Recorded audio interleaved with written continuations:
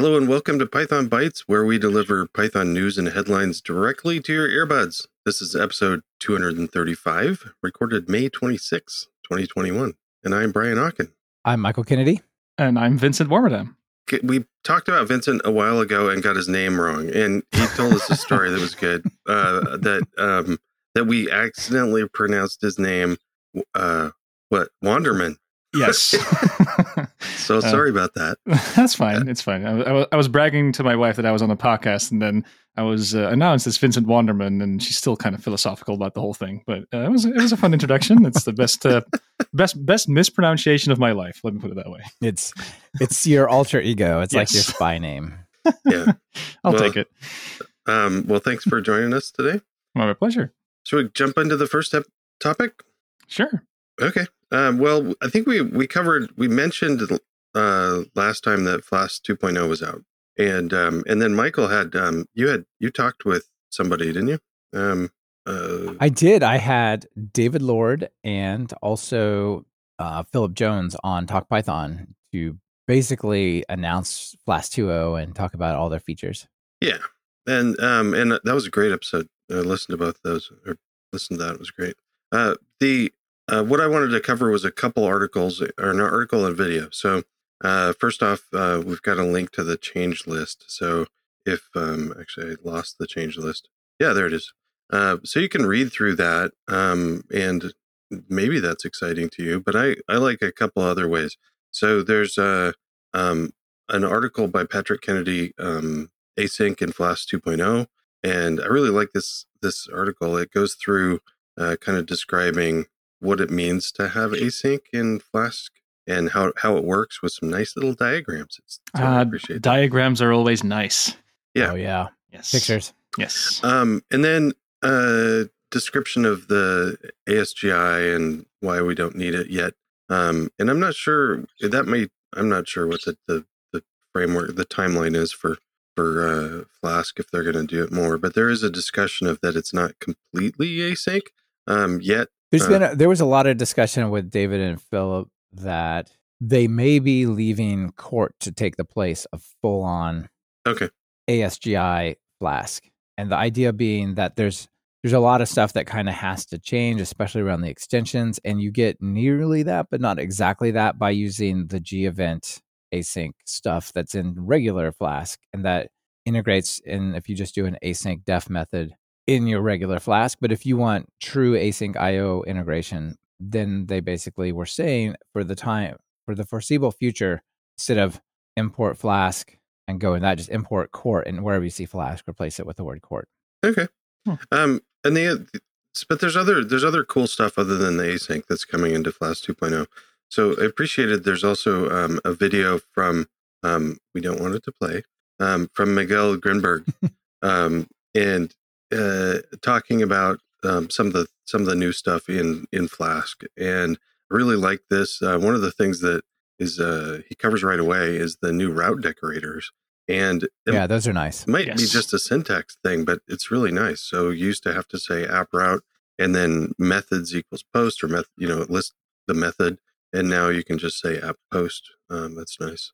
And then a really clean discussion of the WebSocket support with Flask, and then he goes in to talk about the async, and with that also does a little demo timing it. And I was actually surprised at how easy it was to set up this this demo of timing, and showed that you could increase the users and then still get it doesn't really increase your response time, or how many users per request per second doesn't increase because of the way the Flask 2.0 is done. But it was nice. And then he also talked about some of the extensions that he wrote to that worked with Flask 2.0 and stuff. So it was definitely worth the listen. Oh, that's always cool. Like, that's always the thing when you get Flask is like a pretty big project. So when there's like a new upgrade of that, one of the things that people sometimes forget is like, oh, like all the plugins, do they kind of still work? So it's nice if someone does a little bit of the homework there and so says, well, here's a list of stuff that I've checked, and that's at least compatible. Well, he's mostly doing some. So, for instance, one of the things is around just some of the WebSocket stuff has changed, and some of the other things have changed. And he has like some more some different shims that he was recommending some things before, but now you don't have to swap out some things. So like, for instance, some of the extensions we're allowing for WebSockets required you to swap out the server for a different server, and you don't have to anymore. So like that, right? Changes. Yeah. Okay. All right, cool. Yeah, a couple big other things that come to mind. One, they've dropped Python 2 support and even 3.5 and below. I mean, we're at this point where 3.5 is like old school legacy, which surprises me. That still feels new. Yeah, I remember when it came out. Yeah. Well, that was when async and await arrived, right? True, so that was the big deal there. But it doesn't have f string, so it's that's the killer feature by everyone.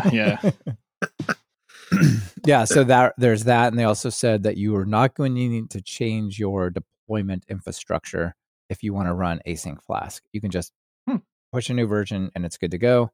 So yeah, a lot of neat things there. Very good. Nice. What do we got next, Michael? Well, what if Python were faster? That would be nice. That's always good. We actually talked about Cinder. Remember Cinder? Yeah. From the Facebook world. So that's one really interesting thing that is happening around Python. And there's a lot of cool stuff here. But remember, this is not supported. It's not meant to be a new runtime, just there to give ideas and motivation and examples and basically to run Instagram. On the other hand, Mike Driscoll tweeted out, hey, Python might get a 2x speed up of the next version of Python. And you might want to check out Guido's slides from the Python Language Summit at the Virtual PyCon. That's exciting, right? Yes. I mean, so yeah. If Guido is saying it, then, odds of it happening increase, right? Exactly. So a while ago, we actually covered what is now become known as the Shannon plan for making Python faster a little bit each time over 5 years, over the next 4, at least, I guess 4 years at that point, and how to make that happen. So some of these ideas come from there. And so here I'm pulling up the slides, and Guido says, can we make CPython faster? If so, by how much? Could it be a factor of 2? Could it be a factor of 10? And do we break people if we do things like this? So the Shannon plan, which was posted last October and we covered, talks about how do we make it 1.5 times faster each year, but do that 4 times. And because of compounding performance, I guess, it's 5 times faster. All right, so there's that. Guido said, thank you to the pandemic. Thank you to boredom. I decided to apply at Microsoft, and shocker, they hired him. So as part of that, it's kind of just like, hey, we think you're awesome. Why don't you just pick something to work on that will contribute back? That'd be really cool. So his project at Microsoft is around making Python faster, which I think is great. Cool. So yeah. So there's a team of folks, Mark Shannon, Eric Snow, and Guido, and possibly others, who are working with the core devs at Microsoft to make it faster, which is really cool. Everything will be done on the public GitHub repo. There's not like a secret branch that will be then dropped on it. So it's all just going to be PRs to github.com/Python/CPython, whatever the URL is, the public spot. And one of the main things they want to do is not break compatibility. So that's important. Also said, what things could we change? Well, you can't change the base object like PyObj, basically the base class, right? PyObject pointer. That's it, the PyObject class. So that thing has to stay the same, and it really needs to keep reference counting semantics because so much is built on that. But they could change the bytecode that exists, the stack frame layout, the compiler, the interpreter, maybe make it a JIT compiler to JIT compile the bytecode, all of those types of things. So that's pretty cool. And they said, how are we going to reach 2 times speed up in 3.11?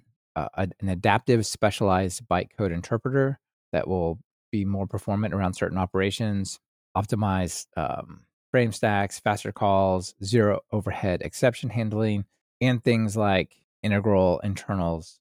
So maybe treating numbers differently, changing how PYC files. So there's a lot of stuff going on. Also, putting the dunder dict for a class always at a certain known location, because anytime you access a field, you have to go to the dunder dict, get the value out, and then read it.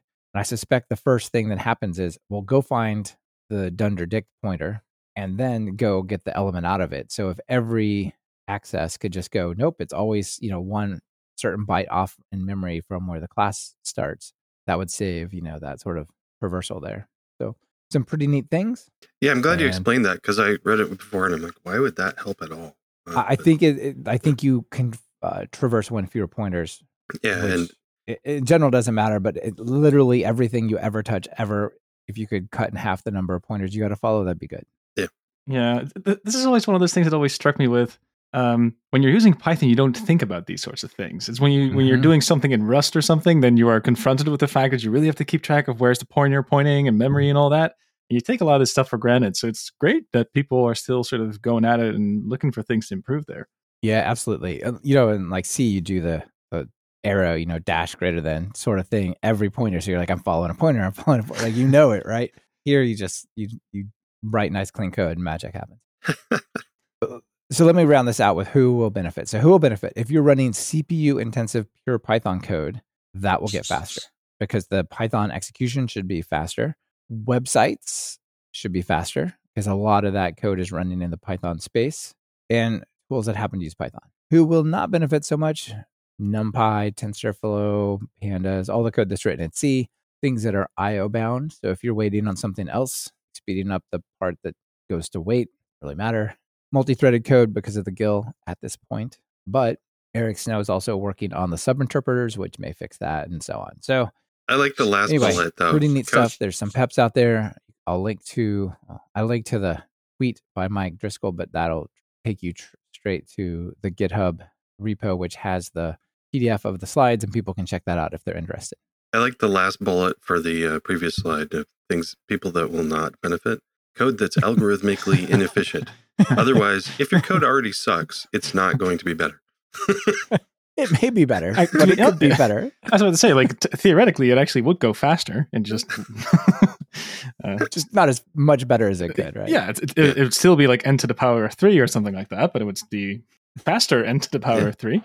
Yeah. It won't change the big O notation, but it might make it run quicker on wall time. That's right. Yeah. And Christopher Tyler out there in the live stream says, I know I still need to improve my code, but this would be great, right? I mean, it used to be that we could just wait 6 months. A new CPU would come out that's like twice as fast as what we ran on before. Like, oh, now it's fast enough. We're good. That doesn't happen as much these days. So it's cool that the runtimes are getting faster.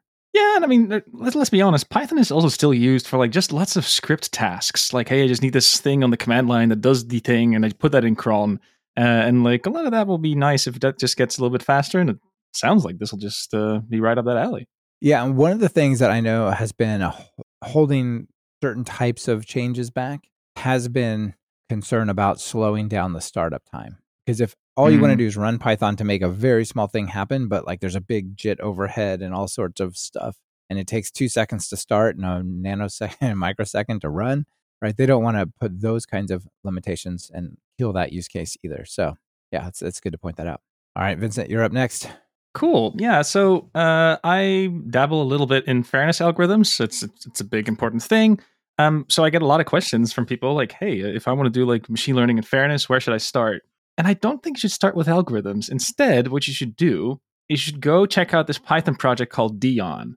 And the project's really minimal. The main thing that it really just does is it gives you a checklist of just stuff to check before you do like a big data science project at like a big company or an enterprise or something like that. And they're really sensible things. They're sort of grouped together. So like, hey, can I check off that I have informed consent and collection bias? Can I check all of these things off? The main themes, and it's literally a checkbox. You can check them off in the page to sort of get the feel that like, oh yeah, these are good. It goes further. So the thing is, this is an actual Python project. You can generate this as YAML for your GitHub profile. So like for your GitHub project, you actually have this checklist that has to be checked in Git. So you know that people signed off on it. Like you can actually see the checklist. You can even maybe in your Git log see who checked it off. But what's really cool is 2 things. Like 1, you can generate this checklist. 2, you can also customize the checklist. So if you are at a specific company of certain legal requirements, this tool actually kind of makes it easy to customize this very specific checklist for data projects. But the real killer feature, if you ask me, like, again, all of these comments are good. Like, is the data security well done? Is the analysis reproducible? How do we do deployment? Like all of these things that are usually like things that go wrong and were obvious in hindsight. But the real killer feature is usually you have to convince people to take this serious. So what the website offers is like an example list. So for every single item that is on this checklist, they have 1 or 2 examples. Typically, these are like newspaper articles of places where this has actually gone wrong in the past. So if you need like a really good argument for your boss, like, hey, we got to take this serious, there's a newspaper article you can just send along as well. Oh, that's interesting. Yeah, it's like it. It's and the fact you can also generate Jupyter notebooks with this, you can customize it a little bit. The people that made this, the company I think is called Driven Data. They host Kaggle competitions for like good causes. That's sort of a thing that they do there. But Dion is just a really cool project. Like I think if more people would just start with a sensible checklist and work from there, a lot of projects would immediately be better for it. Yeah, this is really cool. So things are. Can you go to the very bottom of that page that you're on? Yeah. Oh, sorry. Just the checklist. Right. Yeah. So there's some examples like make sure that you've accounted for unintended use. Have you taken steps to identify and prevent unintended uses and abuse? So like if you created up, find my friends in pictures. So like I want to find pictures my friends have taken of me. You could put it up and it would show you all the pictures your friends took.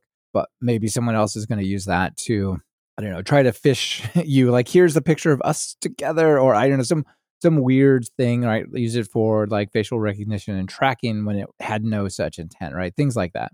I think I might be so it doesn't have this example. The best example of unintended use. There used to be this geo lookup company where you could give it an IP address and it would give you like an actual address. However, sometimes you don't know where the IP address actually is, so you just give like the center point of like a U.S. state or the country. So there used to be this house in the middle of Kansas, I think.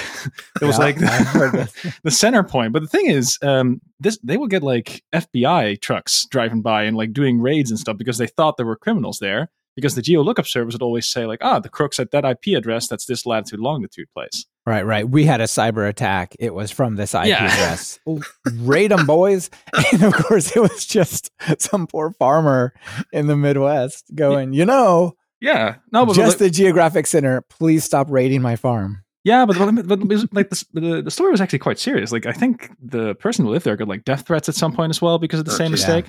So like this is stuff to take serious. The one thing that I did like is the solution. I think now the instead of it pointing to the house in Kansas, I think it points to like the center of the 3 big lakes, like in Michigan. I think they're just in the middle of a puddle of water, basically, just to make it like obvious to the FBI squads that like, that's not a person living there. Yeah, that's good. They're like, darn, these submarines they've moved underwater or whatever. But I mean, but that's why you want to have a checklist like this. Like you're not going to, the thing with unintended use is it's unintended. So you cannot really imagine it, but you at least should do the exercise. And that's what this list does in a very sensible way. And more people should just do it. And there's interesting examples too. You should just have a look. And there's also a little community. Very interesting. There's a little community around it as well of like collecting these examples. And they have like a wiki page with examples that didn't make the front page cut. So definitely recommend anyone interested in fairness, start here. I was curious, you brushed by it fairly quickly of fairness analysis. Is that what you do? I just don't know what that means. So could you? Yeah. So, this is a longer, like this topic deserves more time than I'll give it. But the idea is that you might be able, we know that models aren't always fair, right? Like it can be that you have models that, for example, the Amazon was a nice example. So they had like a resume parsing algorithm that basically favored men because they hired more men historically. So the algorithm would prefer men. Like this, stuff like that. Kind of fairness. Okay. Right. Got it. Yeah. Historical. These have been our good employees. Let's find more like them. Exactly. So, and the thing is, you don't get an algorithm that's unfair. So there are these machine learning techniques, and there's this community of researchers that try to look for ways like, can we improve the fairness of these systems? So we don't just optimize for accuracy. We also say, well, we want to make sure that subgroups are treated fairly and equally and stuff like that. So I dabble a little bit in this. There's this project I like to collaborate with. I open source a couple of things with these people. It's called FairLearn. The main thing that I really like about the package is that it starts by saying fairness of AI systems is more than just running a few lines of code. Like it starts by acknowledging that. But they have mitigation techniques and algorithms and like tools to help you measure the unfairness. It's scikit-learn compatible as well. Stuff to like. Having said all that, start here. Start with a checklist. Don't worry about the machine learning stuff just yet. Start here. But yeah, very cool. Before we move on, Connor Firster in the live chat says, "I'm glad the conversation of ethics and data science is enlarging. I think it's important about what we make." Yeah. I agree. Totally. Now, before we do move on, though, let me tell you all about our sponsor for this episode, Sentry. So this episode is brought to you by Sentry. Thank you, Sentry. How would you like to remove a little bit of stress from your life? Do you worry that users may be having difficulties or encountering errors with your app right now? And would you even know it until they sent you that support email? How much better would it be to have the errors and performance details immediately sent to you, including the call stack and values of local variables and the active user recorded right in the report? With Sentry, it's not only possible, it's simple. We actually use Sentry on our websites. It's on pythonbytes.fm. It's on Talk Python training, all those things. And we've actually fixed a bug triggered by a user and had the upgrade ready to roll out as we got the support email. They said, hey, I'm having a problem with the site. I can't do this or that. I said, actually, I already saw the error. I just pushed the fix to production. So just try it again. Imagine their surprise. Nice. So surprise and delight your users. Create your Sentry account at pythonbytes.fm/Sentry. And when you sign up, there's got a promo code, redeem it. Make sure you put Python Bytes in that section or you won't get 2 months of free Sentry team plan, some other features, and they won't know it came from us. So use the promo code at pythonbytes.fm/Sentry. Yeah, thanks for supporting the show, Brian. Yeah. I like this one that you picked here. You like this? I like it a lot. It's very good. It has pictures, little animated things, and great looking tools. Yeah, so there's it was an article, it was sent to us. I can't remember who sent it, so apologies. But it's an article called 3 Tools to Track and Visualize the Execution of Your Python Code. And I always joke, I don't know why, executing your code just seems funny to me. I know it just means run it, but it, chop its head off or something. I don't know. Anyway, so the 3 tools, the 3 tools he covers are, we don't cover this very much because I don't know how to pronounce it. Loguru. It's Loguru or Loguru, not sure. And then so Loguru is a pretty printer with better exceptions. So let's go ahead and look at that. So it does exceptions like this. So it, like, breaks out your exceptions into colors, and it's just kind of a really great way to visualize it. And I would totally use this for if I was teaching, like if I was teaching a class or something. This might be a good way to teach people how to look at trace logs and error logs. This is fantastic. And if you're out there listening, not seeing it, you should definitely pull up this site because the pictures really are what you need to tell quickly. Yeah. The value here. Yeah. That's one of the things I like about this article is that lots of great pictures. So one thing out of curiosity. So what I'm seeing here is that, for example, it says return number 1 divided by number 2, and then you actually see the numbers that were in those variables. But do you have to add like a decorator or something to get this output, or how does that work? That's explained later, maybe. I don't remember where. Yeah, it's explained later, I think. Yeah. I think you just pull it in and it just does it, but I'm not sure. Okay, interesting. Anyway, so that's Loguru. Then there's Snoop, which is kind of fun. That has we'll pull down to Snoop. Should have had this already. Anyway, you put with Snoop, you can see it prints lines of code being executed in a function. So it just runs your code and then prints out each line in real time as it's going through it. You would hardly ever want this, I think, but when you do want it, I think it might be kind of cool to watch it go along. And it's you could also do this in a debugger, but if you didn't want a debugger, do a debugger. You can do this on the command line. One of the things that most debuggers have that is a little challenging is you'll see the state and you'll see the state change and you'll see it change again. But in your mind, you've got to remember, okay, that was a 7 and then it was a 5 and then it was a 3. Oh, right. Yeah. Right. And here it'll actually reproduce each line, each block of code with the values over. If you're in a loop 3 times, it'll show like going through the loop 3 times with all the values set. And that's pretty neat. Yeah. I would also argue just for teaching recursion, I think this visualization is kind of nice because you actually see like the indentation and the depth appear. So you can actually see like this function is called inside of this other function and there's a timestamp. So I would also argue this one's pretty good for teaching. I like it. In fact, Connor on the live stream says, I'm teaching my first Python course tomorrow. So thanks for the timely article. And real-time follow-up for the Loguru, you have to import logger and then you got to put a decorator on the function and then it'll capture like that super detailed output. Okay. Then that's probably exactly what you want because you don't really want to do that for everything probably. So there'll be something you're working on that you want to trace. So heart rate is the last tool that we want to talk about, and it's a way to visualize the execution of a Python program in real time. So this is something we have not covered before, but it's I thought there was a little video. Yeah. it kind of goes through and does a little like a heat map sort of thing on the side of your code. So when it's running, you can kind of see that different things get hit more than others. So that's fancy. Almost like a profiler, sort of. Not speed though; it's just number of hits. Yeah. Okay. Yeah. I'm kind of on the fence about this, but it's pretty. So it's neat. Yeah. Same. But the Log Guru one looks amazing. I thought Loggeroo was also like a general logging tool. Like it does more, I think, than just things for debugging. Yeah, I think it's a general logging tool as well. Okay. But I guess it logs errors really good. Anyway. Logger.catch decorator. Okay. Well, could probably do other things with the logger then as well. But having a good logging debugger catcher is always welcome. Yeah, absolutely. All right. Let's talk about ducks. I mean, Brian, you and I are in Oregon. Go Ducks. Is that well, I know your daughter goes there. My daughter goes to OSU. So go Beavs, I guess. Go Beavs. Whatever. Ducks. We're going to talk duck databases anyway. And data science. So Alex Monahan sent over to us saying, hey, you should check out this article about DuckDB, which is a thing I'm now learning about. And its direct integration with pandas. So instead of taking data from a database, load it into a pandas data frame, doing stuff on it, and then getting the answer out, you basically put it into this embedded database, DuckDB, which is SQLite-like.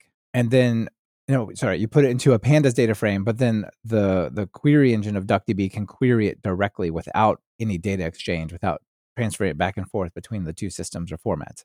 That's pretty cool, right? So let me pull this. Oh, that's Hannes. I know him. Nice. He's from Amsterdam. Yeah, very cool. So here's the idea. We've got SQL on pandas, basically.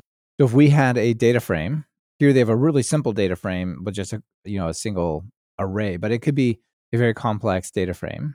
And then what you can do is you can import DuckDB and you can say duckdb.query, and then you write something like, one of the columns is called A in the data frame, and you could say select sum of A from the data frame. How cool is that? I don't know. Is it cool? It's very cool. So then you can there's also a to data frame on the result. So what happens here is this is parsed by DuckDB, which has an advanced query optimizer for things like joins and filtering and indexes and all that kind of stuff. And then it says, oh, okay, so you said there's a thing called mydf, which I'll just go look in the locals of my current call stack and see if I can find that. Oh, yeah, that is neat. So you can write arbitrary SQL. And this one looks pretty straightforward. You're like, yeah, okay, interesting. But you can come down here and do more interesting things. Let's see, I'll pull up some examples. So they do a select aggregation group by thing. So select these two things, and then also do a sum, min, max, and average on some part of the data frame. And then you pull it out of the data frame and you group by two of the elements. Right. And they show also what that would look like if you did that in true pandas format. That's cool. And they say, well, it's about 2 to 3 times faster in the DuckDB version. That is interesting. That's interesting, right? But then they say, well, what if we wanted not to just group by, but we wanted a filter? Seems real simple, like where the ship date is less than 1998. No big deal. But because the way that this can be really efficiently figured out by the query optimizer, it turns out to be much faster. So 0.6 seconds on single threaded, or it actually supports parallel execution as well. So multi-threaded. They tested on a system that only had 2 cores, but it can be many, many cores. So it's faster, 0.4 seconds when threaded versus 3.5 seconds on regular pandas. But there's this more complicated, non-obvious thing you can do called a manual pushdown in pandas, which will help drive some of the efficiency before other work happens. And then they finally show one at the very end where there's more stuff going on that query optimizer does. So the threaded one's 0.5 seconds, regular pandas is 15 seconds. So all that's cool. And what's really neat is it all just happens like on the data frame. Yeah, there's 2 things about that are pretty interesting. Like one is we shouldn't underestimate how many people are still new to pandas but do understand SQL. So just for that use case, I can imagine, you're going to get good point. You're going to get a lot of people on board. But the fact that there's a query optimizer in there that's able to work on top of pandas, that's also pretty neat. Because I'm assuming it's doing clever things like, I need to filter data I should do that as early on as possible. And my query plan is doing some of that logic internally. And the fact is you can parallelize it because Pandas doesn't parallelize easily. There's also something. I don't know that it parallelizes at all. You got to go to something like Dask. Yeah, I mean, so there are some tricks that you could do, but they're tricks. They're not really natively supported. Right. But just having a SQL interface is neat. Yeah, this is pretty neat. And also, now I learned about DuckDB, so apparently that's a thing, which is pretty awesome. Yeah. So it's in process, just like SQLite. It's written in C++ 11 with no dependencies. Ooh. Supposed to be super fast. So this is also a cool thing that maybe I'll check out, unrelated to querying pandas, but the fact that you can, I think is pretty cool. It's got a great name. Yeah. Another database out there I hear a lot about, but I've never used or have really an opinion about is CockroachDB. I'm not a huge fan of just on the name, although it has some interesting ideas. I think it's like meant to communicate resiliency and it can't be killed because it's like geolocated and it's just going to survive. But yeah, ducks. I'll go with ducks. Yeah, I would agree. Yeah, and then chat out in the live stream chat, Christopher says, so DuckDB is querying on pandas data frames, or can you load the data method chain with DuckDB and reduce memory? I believe you could do either. Like you could load data into it, and then there's a 2 data frame option that probably could come out of it. But I think just very briefly, this is right on it. Yeah, I might have just seen it briefly while you were scrolling in the blog post, but I believe it also said that it supports the Parquet file format. It does. So the nice thing about Parquet is you can kind of index your data cleverly. Like you can index it by date on the file system. And then presumably if you were to write the SQL query in DuckDB, it would only read the files of the appropriate date if you put a filter in there. So I can imagine just because of that reason, DuckDB on its own might be more memory performant than Pandas, I guess. Yeah, perhaps. That's very cool. Stuff like that you can do. Yeah, and then Nick Harvey also says, wonder if it's read-only, if you can insert or update. I don't know for sure. But you can see in some of the places they are doing like projections. So for example, they're doing a select sum min max average. Like that's generating data that goes into it. And then the result is a data frame. So you can just add into the data frame afterwards if you want to be more manual about it. Yeah. All right. Vincent, you got the last one? Yeah. So the thing is, I work for a company called Rasa. We make software with Python to make virtual assistants easier to make in Python. And I was looking in our community showcase and I just found this project that just made me kind of feel hopeful. So this is a personal project, I think. So we have a name here, Amit, and I hope I'm pronouncing it correctly, Arvind. But what they did is they used Rasa kind of like a Lego brick, but they made this assistant, if you will, that you can send a text message to. Now, what it does, I'll zoom in a little bit for people on YouTube that they might be able to see the GIF. But every 10 minutes, it scrapes the weather information, the fire hazard information, and I think evacuation information from local government in California, meant to help people during wildfire season. And they completely open sourced this project as well. So there's a linked GitHub project where you can just see how they implemented it. And it's a fairly simple implementation. They use Rasa with a Twilio API. They're doing some neat little clever things here with like, if you misspelled your city, they're using like a fuzzy string matching library to make sure that even if you misspell your city, they can still try to give you like accurate information. But what they do is they just have this endpoint where you can send the text message to like, give me the update of San Francisco. And then it will tell you all the weather information, air quality information, and that sort of thing. And if you need to evacuate, they will also be able to tell you that. And what I just loved about this, if you look at the way that they described it, this was just 2 people who knew Python who were a little bit disappointed with the communication that was happening. But because the APIs were open, they just built their own solution. And like thousands of people use this. And what's even greater is that, if your mobile coverage isn't great, watching a YouTube video or like trying to get audio in can be tricky, but a text message is really low bandwidth.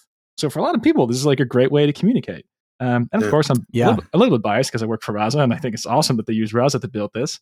But again, the whole thing is just open sourced. You can go to their GitHub and you can just, if I'm not mistaken, there's like the scraping job of the endpoints is actually in here as well. But this is like exactly what you want. Just a couple of open APIs and sort of citizen science building something that's useful for the community. It's great. Yeah, I like it. And text message is probably a really good way to communicate for disasters, right? Yes. You're possibly in a place where, LTE is crashed, Wi-Fi is out, right? Like even if you're on edge, text should still get there. Exactly. Unless you're on iMessage, then you're out of luck. No, I don't know. Sort of. Well, yeah. So I live in Europe, so I cannot comment on that, of course. But cell coverage is a little bit different here. But no, but like the data service, you can just look in here, and this is like, again, I like these little projects that don't need anyone's permission to help people. Like that's stuff that like, this is good stuff.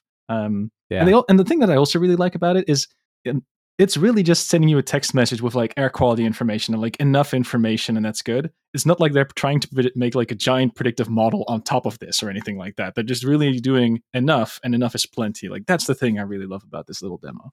And of course, they're using Rasa, which is great. But this is the kind of stuff that this is why I get up in the morning. Projects like this. That's pretty cool. Fantastic. Yeah, I love it. That's a really good one. Brian, is that it? Yeah, that's it. It's our 6 items. Any extras that you want to talk about? I might have one. Okay. Yeah. Okay. We've got I'm totally tooting my own horn here, but this is a project I made a little while ago. But I think people might like it. So at some point, it kind of struck me that people were making these machine learning algorithms, and they're trying to like on a 2-dimensional plane, trying to separate the green dots from the red ones from the blue ones. And I just started wondering, well, why do you need an algorithm if you can just maybe draw one? So very typically, you got these like clusters of red points and clusters of blue points. And I just started wondering, maybe all we need is like this little user interface element that you can load from a Jupyter notebook. And maybe once you've made a drawing, it'd be nice if you can just turn it into a scikit-learn model. So there's this project called Human Learn that does exactly this. It's a tool of little buttons and like widgets that I've made to just make it easier for you to like do your domain knowledge thing and turn it into a model. So one of the things that it currently features is like the ability to draw a model, which is great because domain experts can just sort of put their knowledge in here. It can do outlier detection as well, because if a point falls outside of one of your drawn circles, that also means that it's probably an outlier.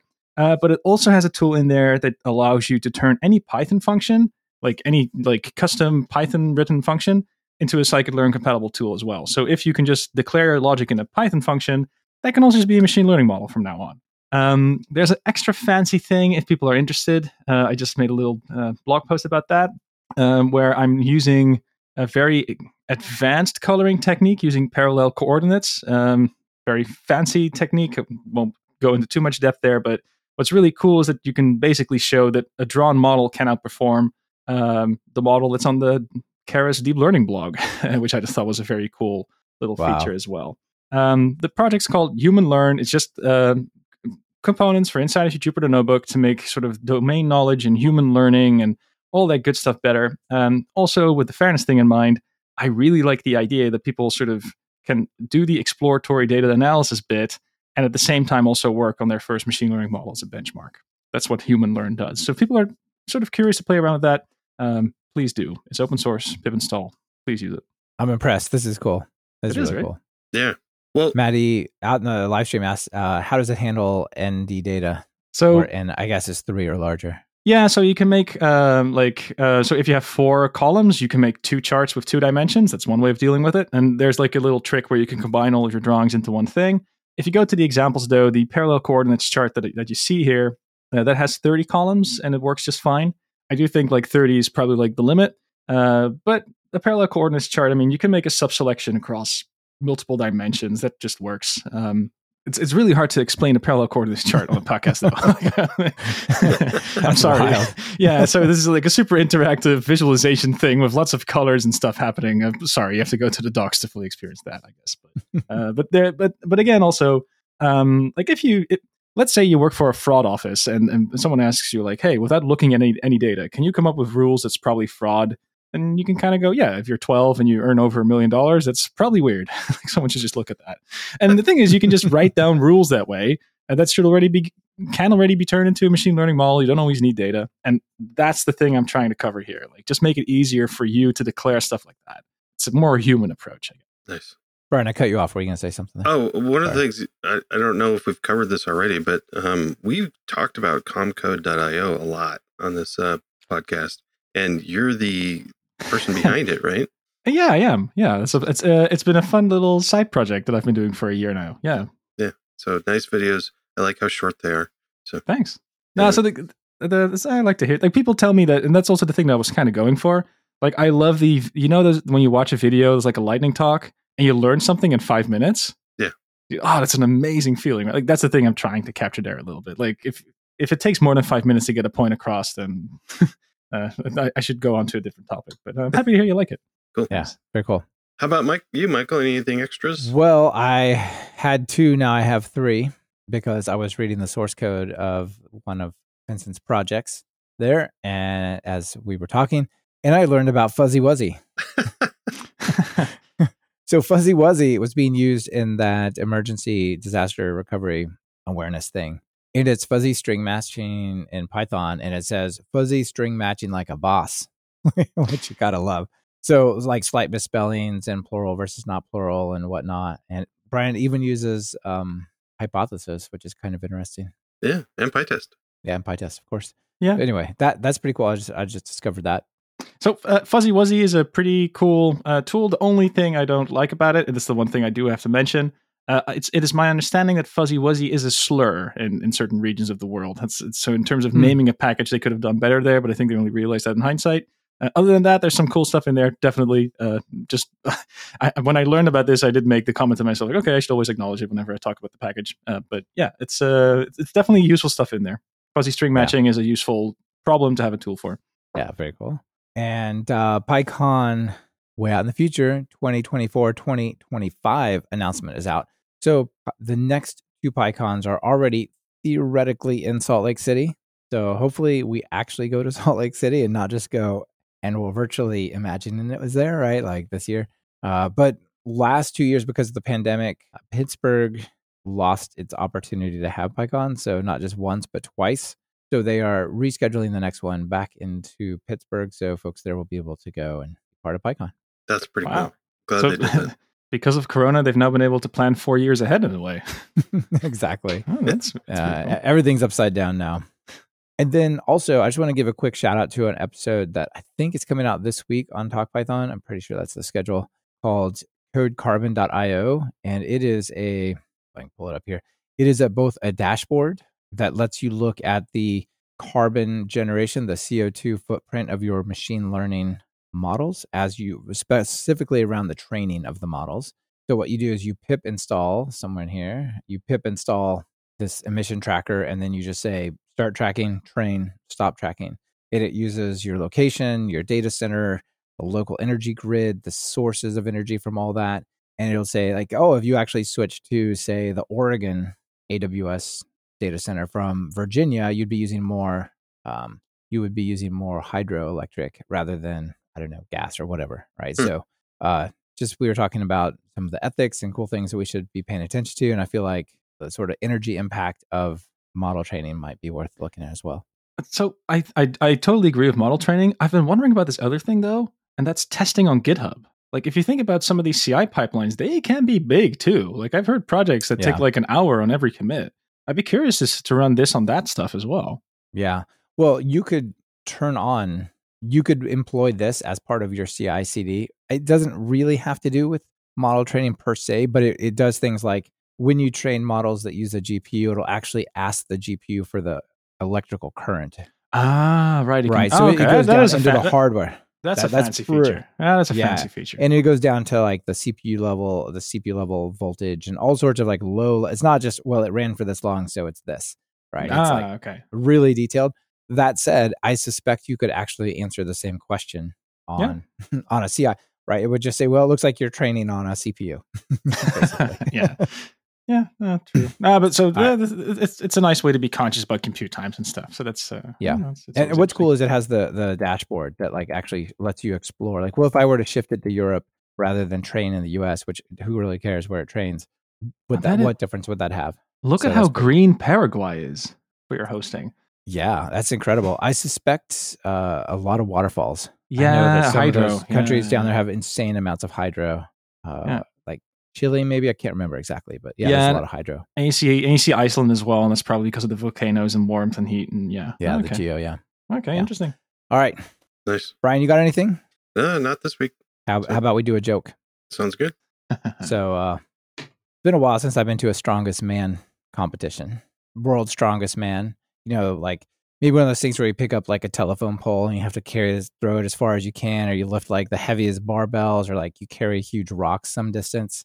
Yeah. So here's one of those things. There's like 3 judges, a bunch of people who look way overpumped. They're all flexing, getting ready. The first one is this person carrying a huge rock, sweating clearly, and the judges they're not super impressed. They give a 5, a 2, and a 6. Then there's another one lifting this 500-pound barbell over his head. Says 8, 7, and 6 is their score. And then there's this particularly not overly strong looking person here. It says, I don't use Google when coding. Wow, so strong. The judges give him straight 10s. And he's also being like really sincere, like his hand over his heart. Oh yeah, like it's very humble. Yeah, exactly. All right, well, that's what I got for you. Take it for what you will. That's pretty good. Just Stack Overflow. Yeah. Well, I feel like Stack Overflow would take it to 11. Honestly, I don't use Stack Overflow now. Yeah, you have a winner. Definitely, that's funny. Well, thanks for that. You're usually pretty good about finding our jokes, so I appreciate it. And thanks, welcome. Vincent, for coming on the show. Thanks for having me. It's fun. I think that's a wrap. Yeah, that is. Thanks, Brian. Thank you. Bye, Vincent. Y'all have a good one.